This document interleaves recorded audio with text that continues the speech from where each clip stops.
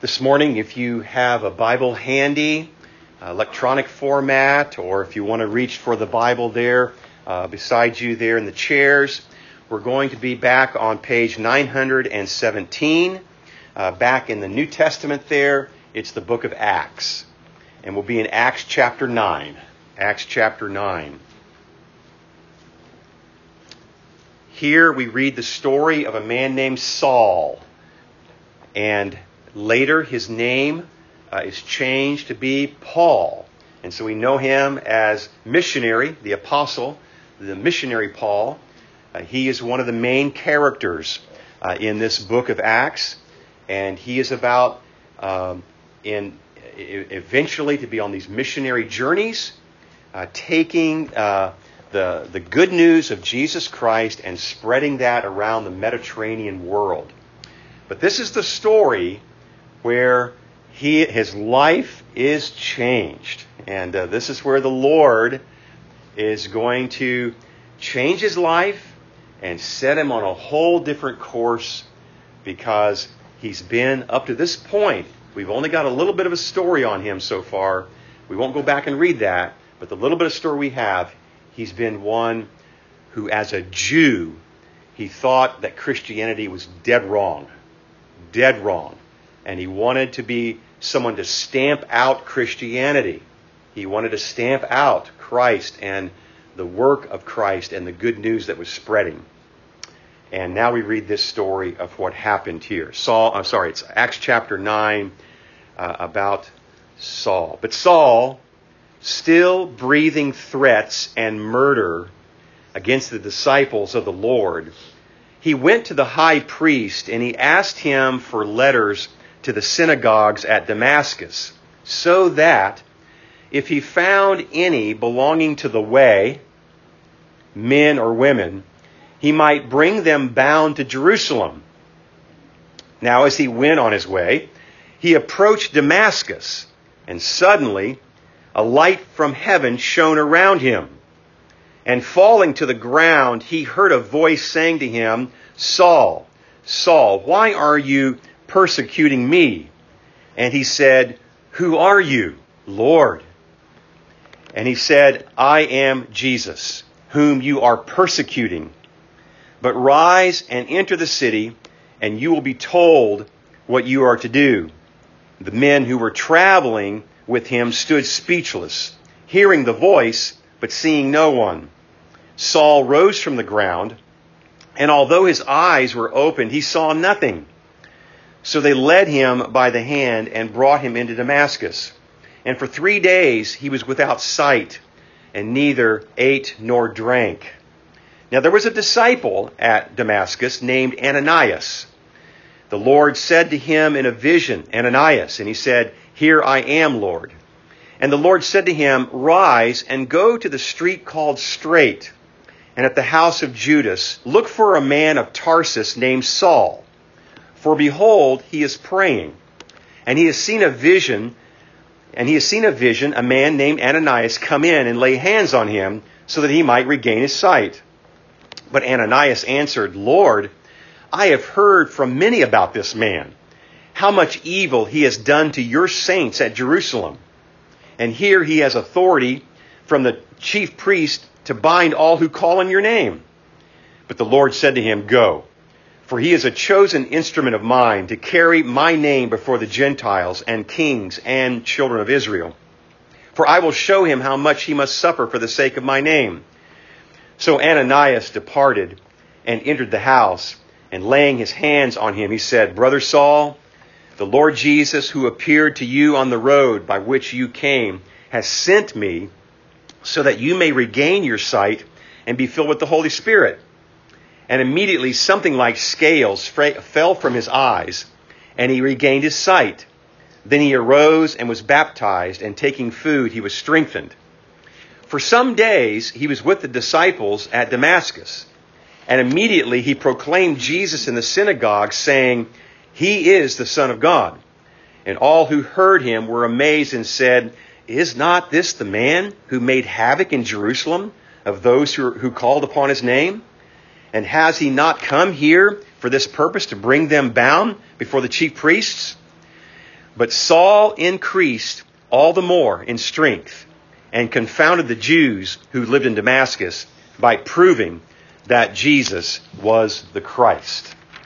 So we'll stop there. That's the reading of God's Word. Let's pray together. Father, we turn now to you, asking for your blessing. We ask for your Spirit to guide us in your Word and show us, O Lord, the wonderful lessons and the teaching that you have for us today. And may you minister to our hearts and lives. Make this to be applicable and practical for us, Lord, that we would know who you are and how you have your hand upon us for your service, to serve you, Lord, every day that we live. And we ask in Jesus' name, amen. Well, the story of the book of Acts, it begins in the city of Jerusalem. And when you get to the end of the story of the book of Acts, down at Acts chapter 28, down at the end of the story in Acts ends in Rome. So just imagine that with me. This is to say that Jesus Christ, at this point, has returned to his Father, in terms of the storyline here. He ascended after he was raised. He ascended back to his Father. And then he sent his Spirit to the church. And that's the Pentecost that we celebrate. And that's in the book of Acts. And as things continue to unfold in the book of Acts here, the story of the gospel spreading begins in the city of Jerusalem and then makes its way all around the Mediterranean world over to Rome. So what's happening here? This is the story of the Lordship of Jesus Christ. Though Christ has ascended back to his Father and now is ruling and reigning at the Father's right hand, he is right close with his church. He's over his church, and yet he is with his church. And now he's helping his church to spread the gospel. And the church is growing and flourishing and being built up. And people are hearing about the good news, and they're coming to Christ to believe and trust in the Lord. Well, these particular acts of the apostles, of what's going on, we take special notice here with this one named Saul. You know, the Bible tells us in the book of Isaiah that the throne of God, that he's in the heavens, and it's like he's sitting on a throne. Now, God does not have a body. God is a spirit. But we have these images in Scripture to help us to understand something like his authority, his rule, his power, his majesty. And so the Bible will use those images for us to give us understanding. And so it'll say things like, the heavens are his place of his throne. It goes on to say in Isaiah that the earth, and it uses a metaphor or a figure of speech that way too. The earth is like his footstool. Heaven is his throne and the earth is his footstool. This is all talking about how he's ruling over all things. Well, this is especially true here in the life of this one named Saul. Saul becomes part of this footstool in that sense where the Lord is ruling over Saul while he's ruling over the church. And that's what you have here. I'd like us to look at 3 lessons about Jesus Christ. He's the incomparable Christ. That's to say, he's unmatched. He's unequal with his power, authority, and majesty. We'll also look at Christ, who then sets forth his commission. Saul's life is changed, and he's commissioned in the service. We'll also see Christ, who is central in what Saul now is all about. He's now about teaching the Word of God, but especially teaching about Jesus Christ. Christ is central. Let's look first of all at the incomparable Christ in his majesty here. Look at verse 3. Verse 3. Saul is on his way, and he approached Damascus. Remember, he's going there to try to find people who are named, at this point in this chapter, the church is called the Way. It's almost like Jesus is the way, the truth, and the life. They're named the Way. So he's pursuing Christians. He's looking for Christians to try to stamp out Christianity. As he approached Damascus, verse 3, suddenly a light from heaven flashed around him. And falling to the ground, he heard a voice saying to him, Saul, Saul, why are you persecuting me? And he said, Who are you, Lord? And he said, I am Jesus whom you're persecuting. But rise and enter the city, and you will be told what you are to do. And the men who were traveling with him stood speechless, and hearing the voice but seeing no one. And then Saul rose from the ground, and although his eyes were open, he saw nothing. And so they led him by the hand and brought him to Damascus. And for 3 days he was without sight, and he neither ate nor drank. Again, this part of the story, our eyes are being focused here. We're being led to go to the Lord Jesus Christ as the incomparable one. And so, let me just ask you as a question to get started here. Good Shepherd Church, do you have the expectation, do you have the anticipation that Jesus Christ is leading you, guiding you, overseeing your life, overseeing the work of this church, overseeing the city where we live here in Houston? Do you anticipate that indeed He will show His majesty? He will show His authority to lead. He will be about accomplishing His will in your life and in the will of the church, or in the life of the church. I ask it this way because we might think, oh no, what's happened here? Saul, a persecutor of the church. Now Saul was a Jew. He was a Jew. And he thought he was doing a good thing, a good service to seek to stamp out Christianity. And so we might begin to thinking about this storyline, Lord, are you in control after all? Lord, are you the majestic one after all? So I ask you, do you anticipate? Do you expect? Do you have your faith in the Lord to remember that He is the majestic one? He is on His throne. He has perfect control of all things. And I say that especially because in Saul's life, 3 times, this story of Saul being turned around is mentioned in the book of Acts. 3 times. Because God wants to record that for us 3 times to bring it home, to drive it home to us, that we might know that yes, He is the majestic Lord. He is near to His church. He has not forgotten the hardships that the church goes through. He's not forgotten the hardships you go through. He's not forgotten your life. He is with you in your sorrows and griefs, your cares and your concerns. He's the majestic one, the incomparable one. And especially let me drive home the fact that here we are building the church here at Good Shepherd. It is so easy to have our sights lowered, our expectations to kind of be diminished, our vision about what God might be doing here at Good Shepherd to grow dim. But no, He's the majestic one. He is at work. He is the one about carrying out His will. We see that here in the book of Acts. Why? He's the conquering risen Christ. Look what it says here about the Lord Jesus Himself. Saul, Saul, why are you persecuting me? Now, isn't that a strange question? I thought Saul was persecuting the church, right? What's going on with that? It's Jesus' closeness, right, to His church. He so identifies with us.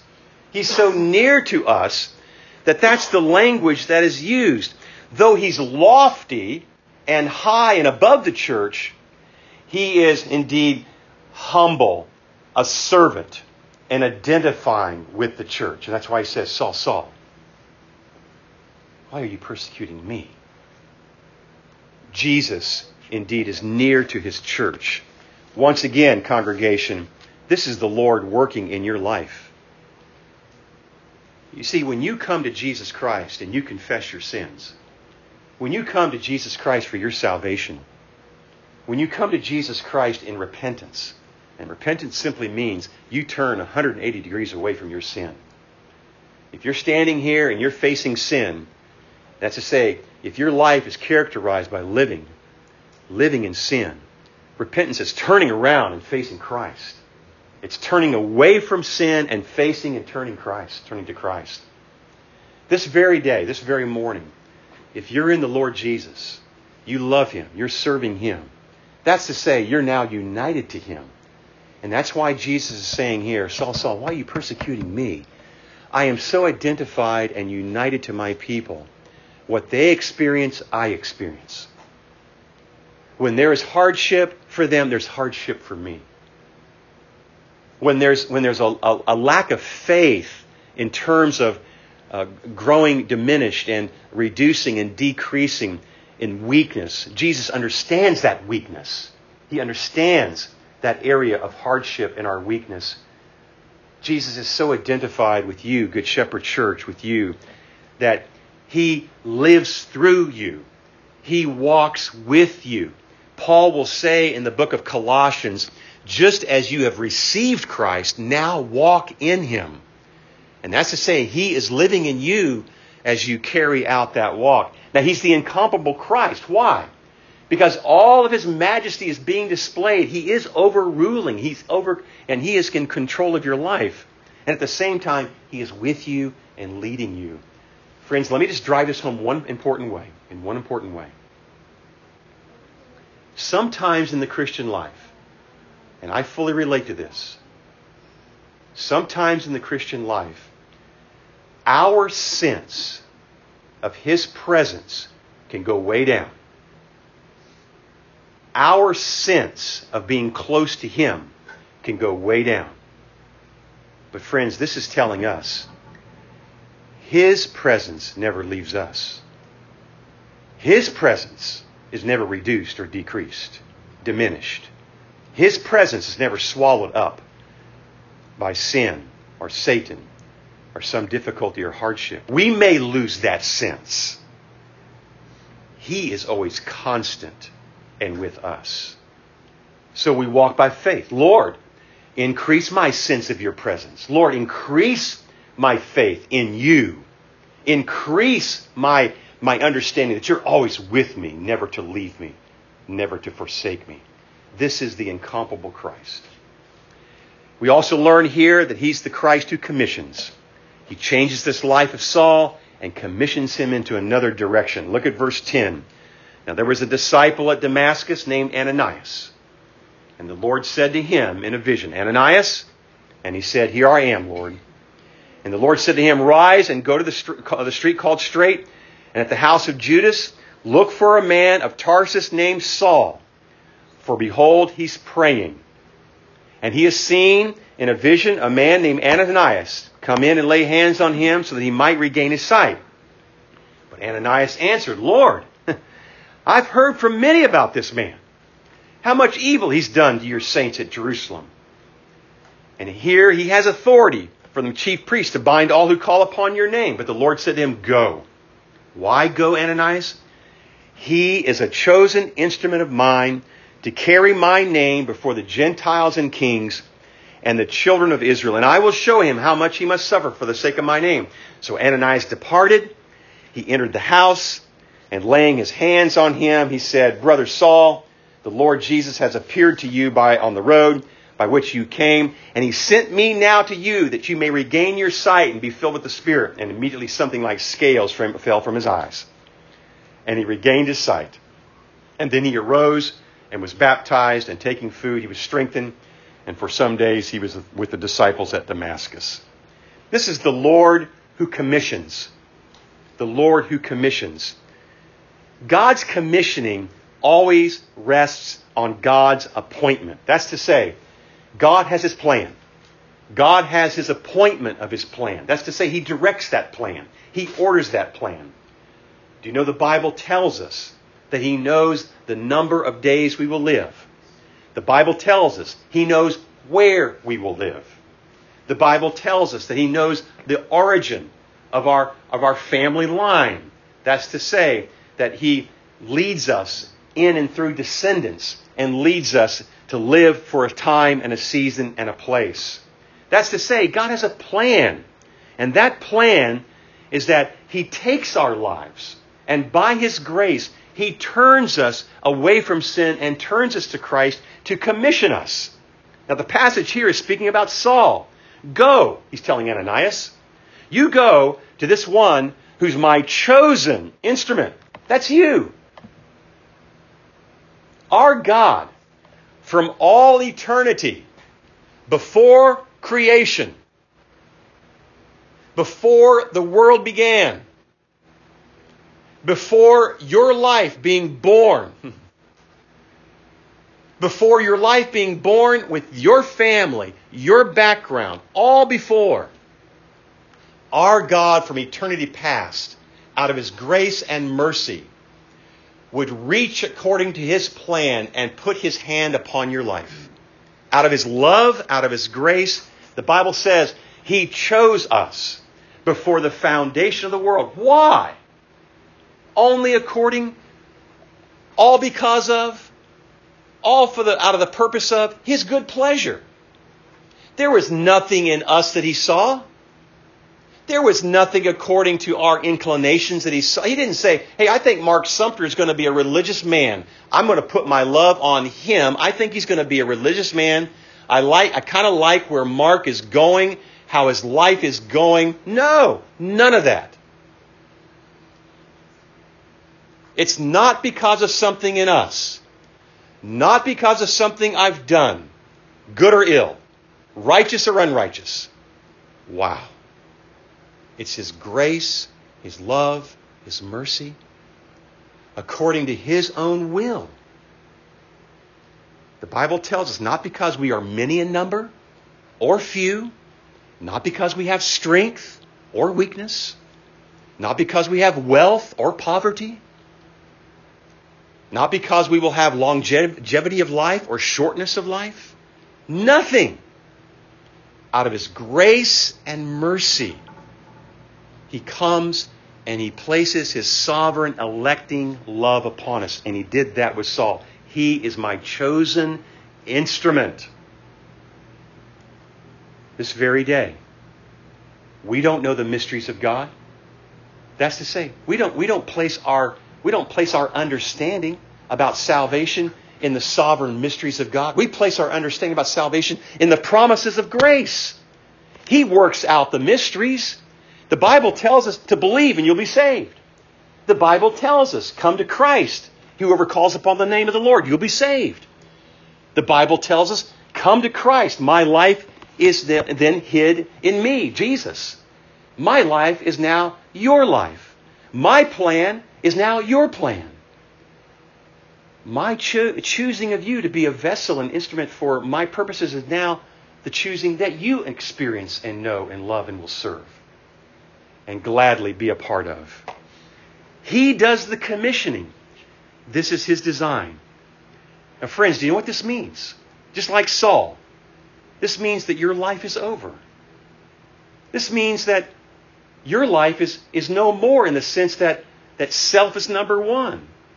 This means that your talents, your abilities, your intellect, your various capacities to sing, to speak, your working hands, your desires to express empathy, sympathy, care, your dispositions they're all the Lord's.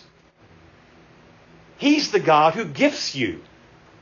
He's the God who calls you a gift.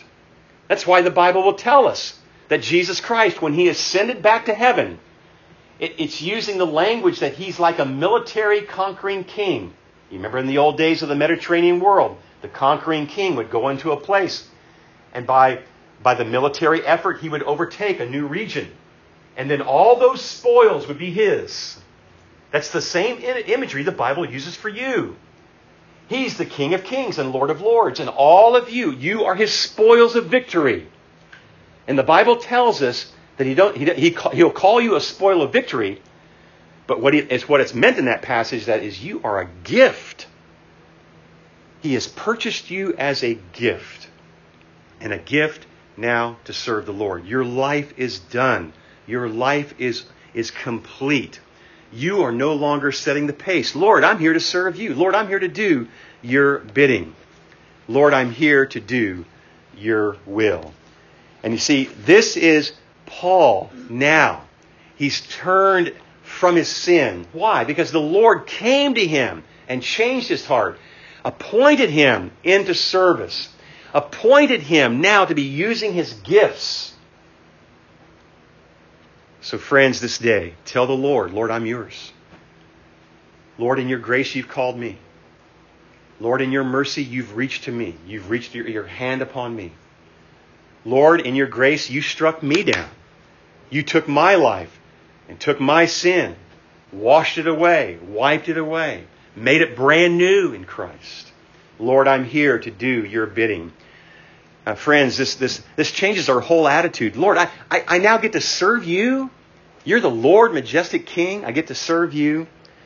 What a blessing it is to serve and see how the Lord is going to use His church to advance His kingdom. One last one. Christ is central. Christ is central in all things. Look at verse 20. And immediately Saul proclaimed Jesus in the synagogues, saying He is the Son of God. That was his message. Verse 21. And all who heard him were amazed and said, Is not this the man who made havoc in Jerusalem of those who called upon His name? And has He not come here for this purpose, to bring them bound before the chief priests? But Saul increased all the more in strength and confounded the Jews who lived in Damascus. And what was he doing? Proving indeed that Jesus was the Christ. Friends, do you see how Christ is now central? That's why we say, when we live for the Lord, He's number one. When we die for the Lord. When we use our gifts for the Lord. What are we about centrally to teach? Christ is the Son of God, right here in the passage. What are we about when we tell someone else about Jesus Christ? We don't have to tell them so much about our own lives. We can simply say, He's the Son of God. That's what Paul was doing. We can take him to the Bible. He's the central one. He's what the Bible's all about. Do we want to tell people about the experience we have? Yes, we can tell them about the experience we have. But the dominant message, the main message, He's the Son of God. He's the central one to be proven from the Bible. Let me show you in the Bible. We might come up to someone and say, you know what? I know you've been talking to me about the matter of lying. You know what? Jesus has something about lying to say here. You've been talking to me about the matter of feeling hopeless and despairing. You know, Jesus has something to say about hopelessness and despairing in life. We're proving that He's the central one in the Scriptures. We're proving that indeed He's the one who brings hope. We give ourselves to the person and to the work of Jesus Christ. He's the Son of God. He's the Son of Man. And indeed, He's exalted over all with the highest name. So friends, this matter of He being central is to say, Lord, I'm here for you. I'm here to learn of your word. I'm here to be able to flip through pages and see where you are, Lord, what you're doing, and how you're the majestic one. You're central. And I want to make your centrality known to others. So think about it as I close. The book of Acts starts in Jerusalem, goes all the way to the city of Rome. The Bible tells us that when Peter preached, there were 3,000 who were converted. A couple of chapters later, there's another multitude who come to faith. Another chapter later, Acts chapter 6, there are many of the religious priests in the city of Jerusalem who were added to the church. The church is growing. The church is moving from place to place and an increase of size. The Bible also tells us that people were sitting at the apostles' feet, the apostles' teaching. So the church is deepening in its growth. How about you this morning? Christ is Lord. Tell Him today, Lord, take my life. I'm here out of your grace. I'm here to serve you. Let's pray.